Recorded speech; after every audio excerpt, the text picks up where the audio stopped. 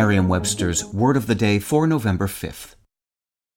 Angie's List is now Angie, and we've heard a lot of theories about why. I thought it was an eco move. Fewer words, less paper. No, it was so you could say it faster. No, it's to be more iconic. Must be a tech thing. But those aren't quite right. It's because now you can compare upfront prices, book a service instantly, and even get your project handled from start to finish. Sounds easy.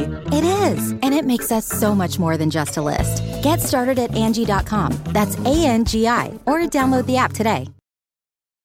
Today's word is abandon, spelled Abandon. Abandon is a noun.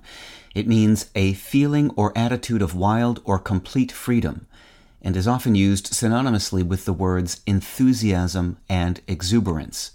It also appears in the phrase with reckless abandon to describe something done without fear or concern for consequences. Here's the word used in a sentence from the Metro West Daily News of Framingham, Massachusetts.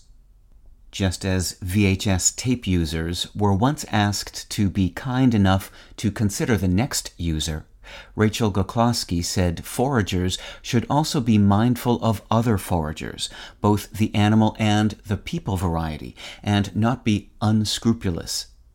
This is especially important to consider during a drought year where animals may already be strapped for resources and plants are under a lot of stress. The exception to that rule is, of course, invasive plants like garlic mustard and autumn olive, which can be harvested with guilt-free abandon. You may associate this word with the act of leaving and never returning, given the familiarity of the verb abandon. But the noun abandon, with its more pleasant connotations of freedom, is likely here to stay, despite being a relative newcomer. It only entered the English language in the early 1800s as a borrowing from French that goes back to an Old French word meaning surrender. English had borrowed the verb abandon centuries before from the French speakers living in medieval England. Louisa May Alcott recognized the word's utility.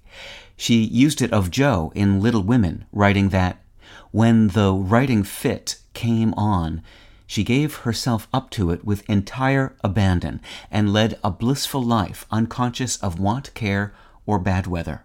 With your Word of the Day, I'm Peter Sokolowski. Visit Merriam-Webster.com today for definitions, wordplay, and trending word lookups.